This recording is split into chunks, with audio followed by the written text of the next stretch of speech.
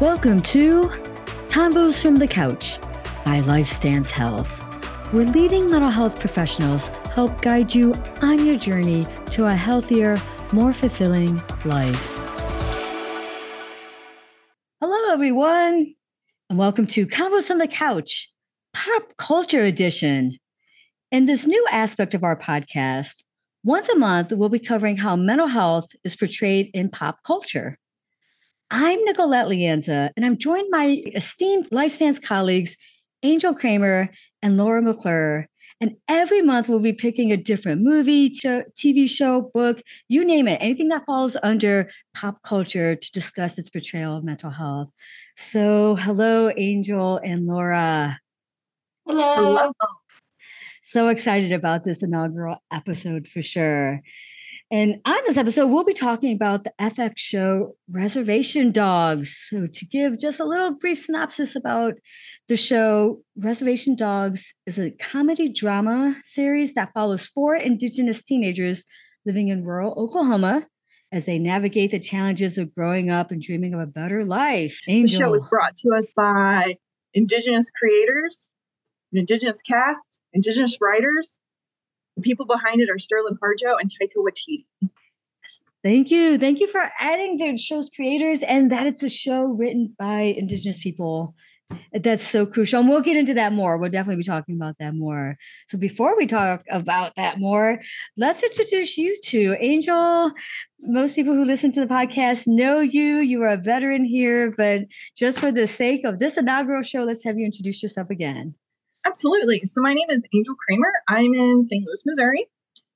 This is the ancestral land of the Osage and many other people that we do not have a name for. I'm also Lakota and Blackfoot. Thank you. And Laura, tell us a little bit more about you. Yes, so I'm Laura McClure. I am a licensed clinical social worker, and I have been in the social work field for 17 years, and I predominantly work with trauma across the lifespan, particularly childhood trauma from across the lifespan.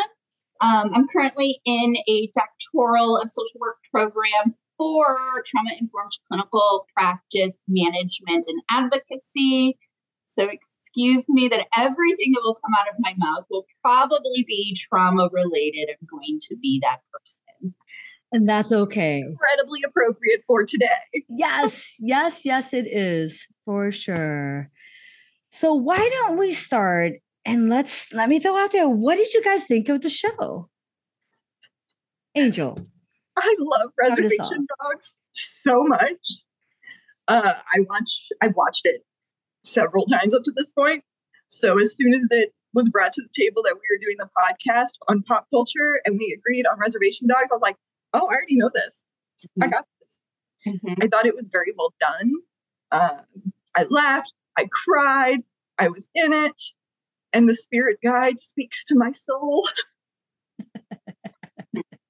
Love it. Laura, what about you? With Angel, in the span of one 30-minute episode, I laughed, belly laughed, and I wept, cried. It was poignant and moving. And as a white woman watching it, I really loved that I had to look things up. Yeah. It was not a whitewash perspective of Indigenous. Yes. And I had, my phone right next to me being like, okay, let's pause this. What does this mean? And I think that was really beautiful. And I think it's about time. And I will say I'm really excited to go watch season 2 now because I held off so that I didn't get it confused for our podcast. So that's what I'll be doing this weekend is season 2. And I'm going to agree with both of you. I did love the show. Like Laura, I was looking things up because the first few episodes of the first season, which came out in 2021, and just to plug, the second season just came out in 2022. So I believe we're looking forward to season 3 coming out this year as well. I was just like, I feel like I'm missing stuff. I just felt like culturally, I didn't realize how much I did not understand or know about Indigenous culture. So I too was looking up a lot of stuff. Actually, I had a friend that absolutely loves this show, and this is a shout out to Kelly. Kelly was amazing in that she's like, Nikki, as white women, it wasn't written for us. It was written by Indigenous people for Indigenous people. So of course you're missing a lot of stuff, and that's okay. And so the idea is that this brings more awareness to the culture. So, and Angel, speaking of, coming from that perspective, tell us more about what else the show meant to you, since this is your culture. Nikki, you're going to make me cry. I will start blubbering. But the show means so much. It gives us representation. It is unapologetically Native. It was not slowing itself down to explain itself. If you didn't know, you needed to Google it. Yeah. Yeah. And that was purposeful. The show was meant to be Native representation. And it's a representation of present tense. All too often, we are fetishized, we are shown in past tense, and we are shown in a way that makes white people comfortable. And the show did not do that. It showed the hardships. It shows the nitty-gritty aspects of living on a reservation. And I cannot speak to that. I was not raised on a reservation. But the culture is still there. The generational trauma, which I'm sure we're going to talk about here in a little bit, all of that is there, and it's represented in the present tense. Yeah. That's amazing. Yeah, I agree. And I have chills as you're talking about that, Angel, just saying, you just gave me chills as you're even saying that. As I was watching the first season, there's almost a sense of shame that I had not put forth more of an effort to understand Native culture. The fact that I had to Google so much and that I really didn't understand even the premises of it, I was like, I should be ashamed of myself that I don't know. So the show definitely served for me that kind of portal into wanting to know more and be more knowledgeable about it. I'm sure as for you as well, Laura. Yeah, absolutely. I think there's always these moments as a white person where you think of yourself as in that term of woke or wokeness. And then you have these reminders that wokeness isn't a place. It is it's a journey. Yes. Right? Yeah. You're on a journey of wokeness and you don't ever quite arrive. And so, there's that sense of it kind of brings up a little bit of that white shame and white guilt. And when you're able to push past that and keep moving and keep educating yourself, you open your world up to incredible culture that we weren't aware of before. I agree. 1000% with that, Laura. Yeah. And you kind of miss out, the humor within this and knowing that it is all from that Indigenous perspective. I'm like, I'm missing out on a whole world of humor and things that kind of are right up my alley. Yeah. It's such Native humor. White writers would have never written The Spirit Guide. The Unknown Warrior and William Knightman would not have been written. It would have been that stereotypical Hollywood crying Native. Yeah. But instead we get William Knightman, who is a little irreverent, kind of edgy, and just throws it in your face and is absolutely hilarious. Yeah. Well, and even the way that they depict Rita, Bear's moms, and the multiplicity, that's like the concept and theory of multiplicity, and how they actually did that in a way that was not portraying multiplicity within ourselves as crazy or problematic. I thought that was beautiful. Yes. I want to add something, but it's a left turn to the multiplicity of it is something very basic. I've learned just what I learned culturally that I didn't understand. And the irony is that I was wearing an owl sweatshirt. I didn't understand the part where they would blot out the owl's eyes. And I'm looking that up and I'm looking down at my sweatshirt, which is one of my favorite kind of like cuddle up sweatshirts with this huge owl. I'm like, what am I missing about owls? Angel, do you mind telling us a little bit about that? Maybe in the context of the show of what that meant? Yeah, absolutely. So some of these concepts are specific to the region and the tribe themselves. And something we haven't set up to this point is that we are talking about a reservation in Oklahoma for the Muskogee. Yeah. With the owl has various meanings, across various tribes, but for them in particular, to look at an owl or to have an owl look at you can be a bad omen. So that's why we see them enter Brownie's property and they're like, no, no. And all the eyes. Yeah. That was a beautiful, purposeful moment in the show that demonstrates they're not whitewashing it. Mm-mm. They didn't slow it down to explain it. If you didn't know, you just weren't in on the joke. Very true. I felt that quite a bit, like I'm missing a joke. There seems to be something here. I don't know what it is. So excellent point with that. But again, have I worn that sweatshirt since? No, I have not. Honestly, I have not worn that sweatshirt. All right. Jumping into a little bit more of the weeds here. What mental health issues did you all see portrayed in the show? Laura, would you like to begin?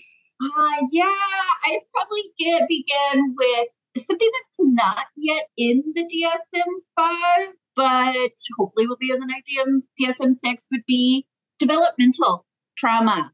The idea, especially looking at Uncle Brownie, and how he did not, they didn't mention why not, but he did not grow up with his biological parents. He kind of grew up living with,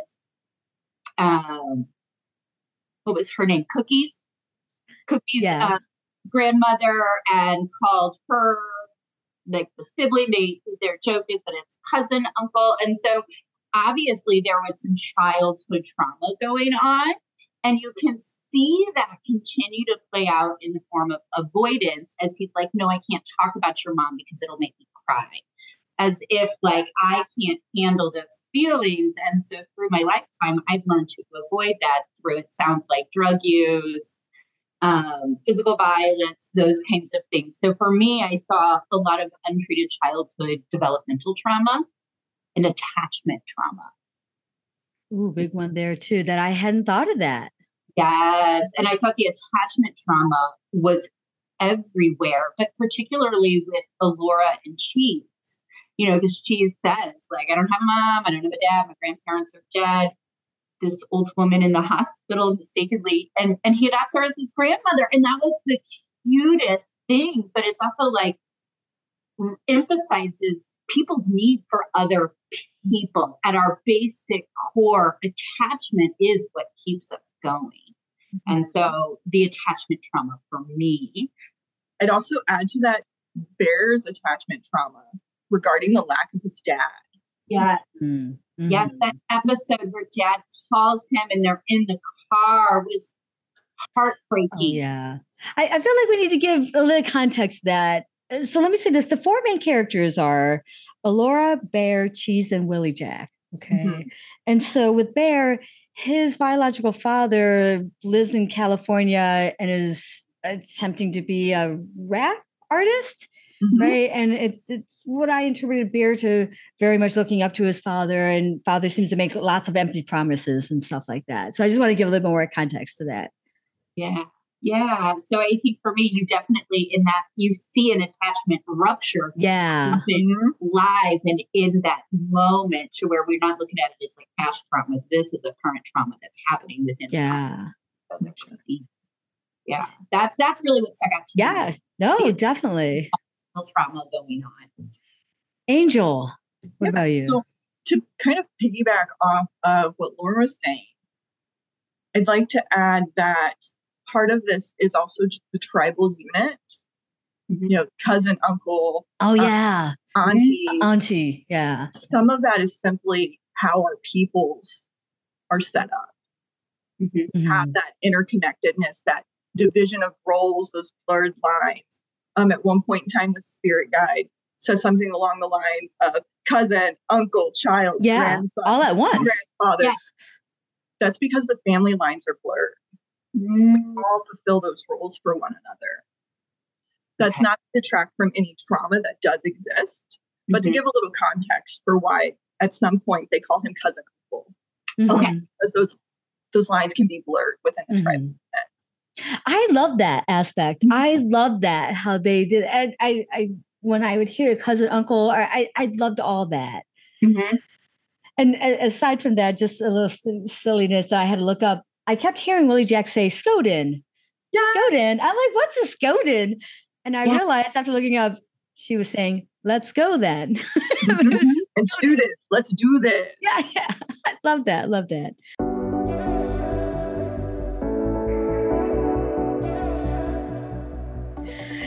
For myself, and this is the epitome of what the show is based is what I was seeing, grief, mourning the loss of their friend. And a little bit of a spoiler alert here. And I don't think they really even put the words to it until either maybe later in the first season, but their friend Daniel commits suicide. And I think what we're seeing that had happened a year before the actually where the series takes place. And what you're seeing is these 4 teens kind of dealing with the aftermath of their dear friend committing suicide. And that's where it brings into, one of the things I didn't understand about Indigenous people, that there's high rates of suicide and substance use issues. So I think that's what I was really seeing kind of play out through the show. Any other thoughts on that, Angel? Do you want to expand on? So we see, watching the show, we see all of this grief playing out. Yeah. And for me, that was the biggest mental health aspect of the show, is grief. Grief and loss, how to deal with that. How do we cope when we don't have the language for it? How do we cope when we don't have the culture behind it?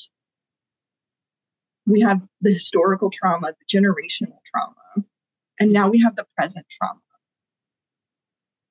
And the fact that the suicide rates among Indigenous people are the highest of any ethnicity or racial group in the United States is further emphasized in the show. Yeah.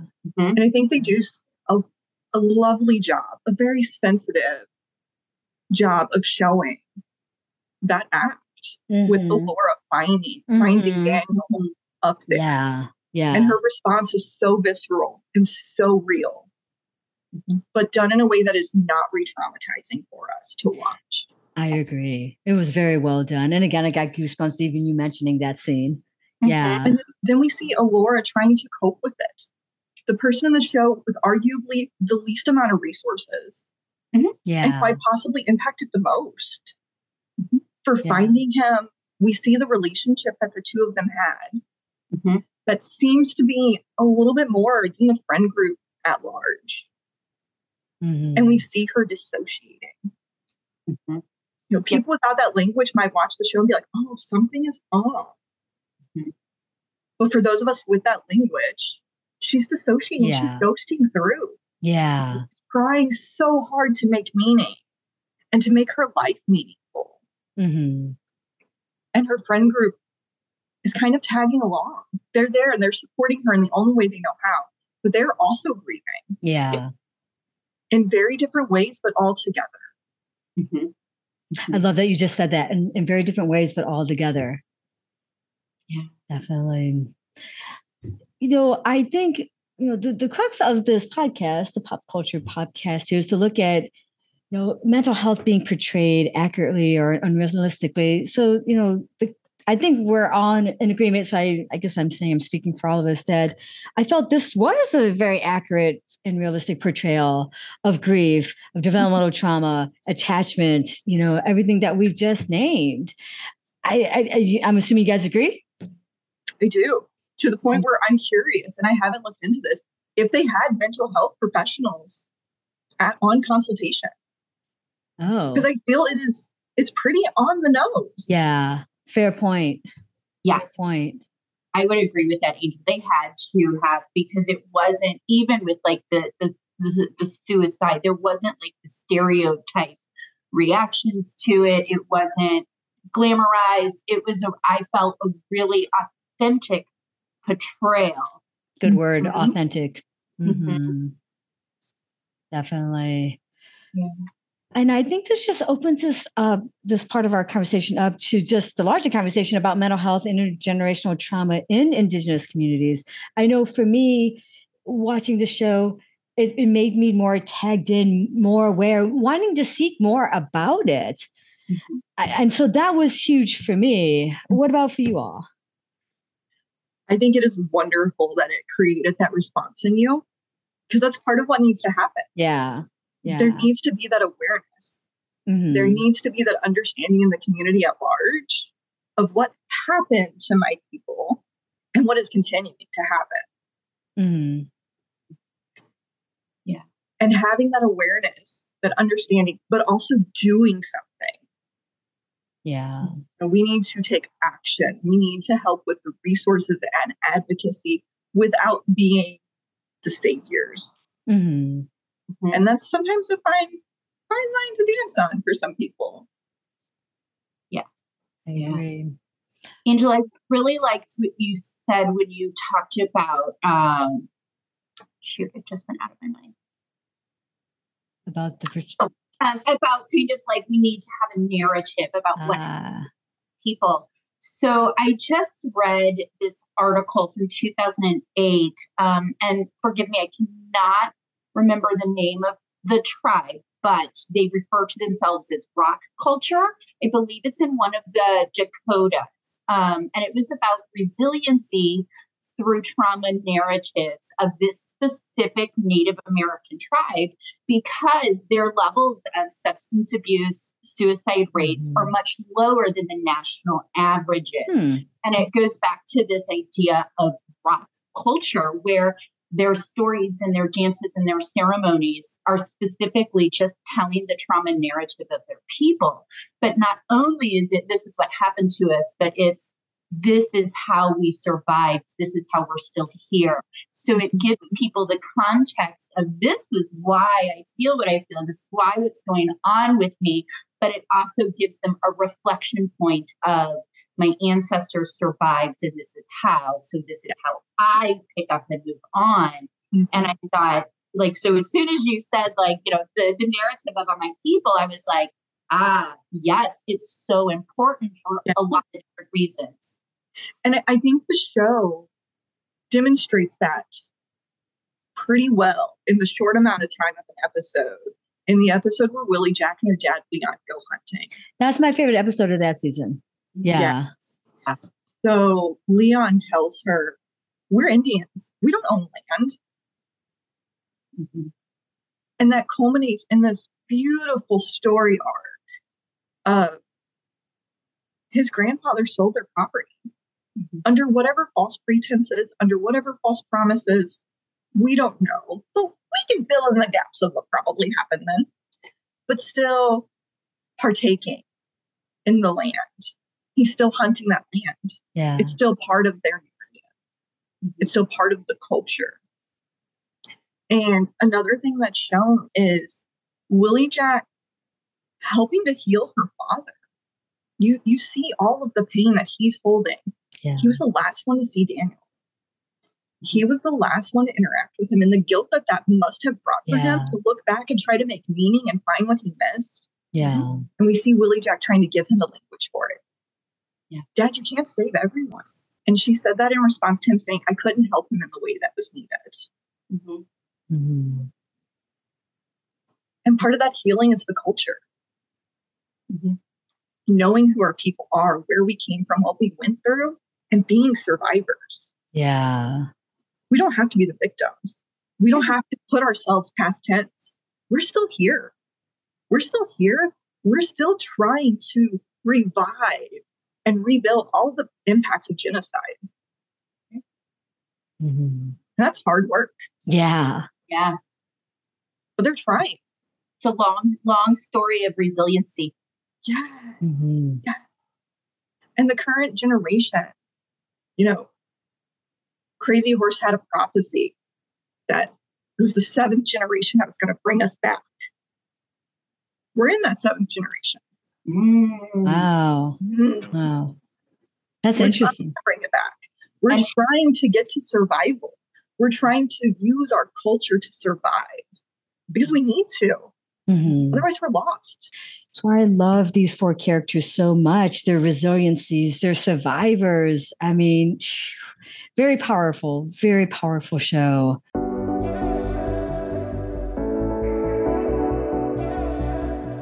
Any criticisms or concerns? I don't think I have any concerns. I think the representation is on point. I think how they showed it was as accurate as they could while still making it entertaining. True. While not making it a feel sorry for my people. True. And we're storytellers. That's part of what we do. We take what happened and we add a little bit of a heightened reality to it to make it a story. And that's what this is. It's a heightened reality. Great description of it. And I'm very proud of myself for making it to this point and not crying. I'm very moved right now. Very, very moved. Laura, your thoughts?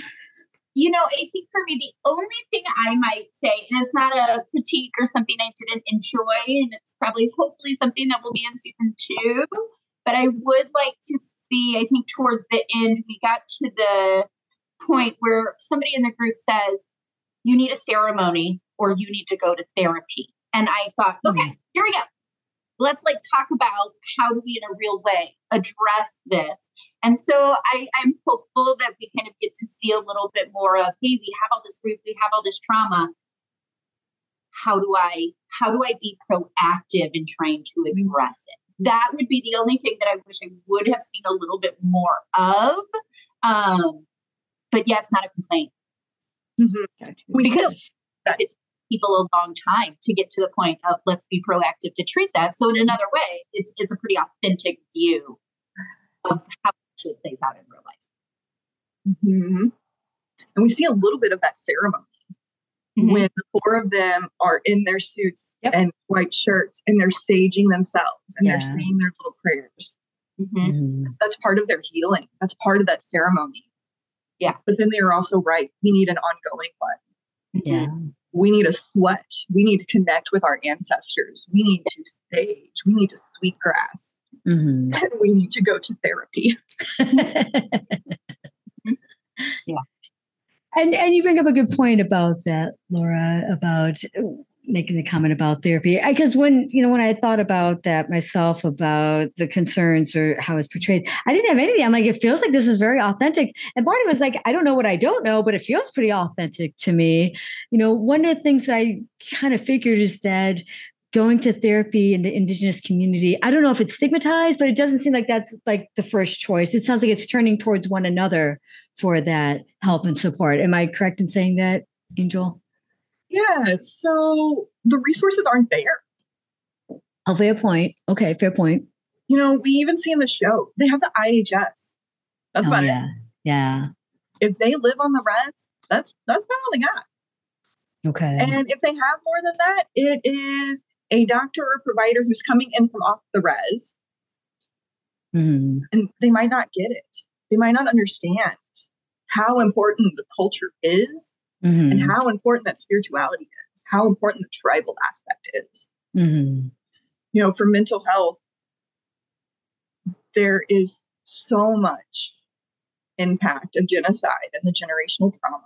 We have depression, we have alcoholism, we have abuse, we have lack of resources, lower socioeconomic status. And that takes away some hope. And when you don't have hope, you don't seek help. Yeah. Oof.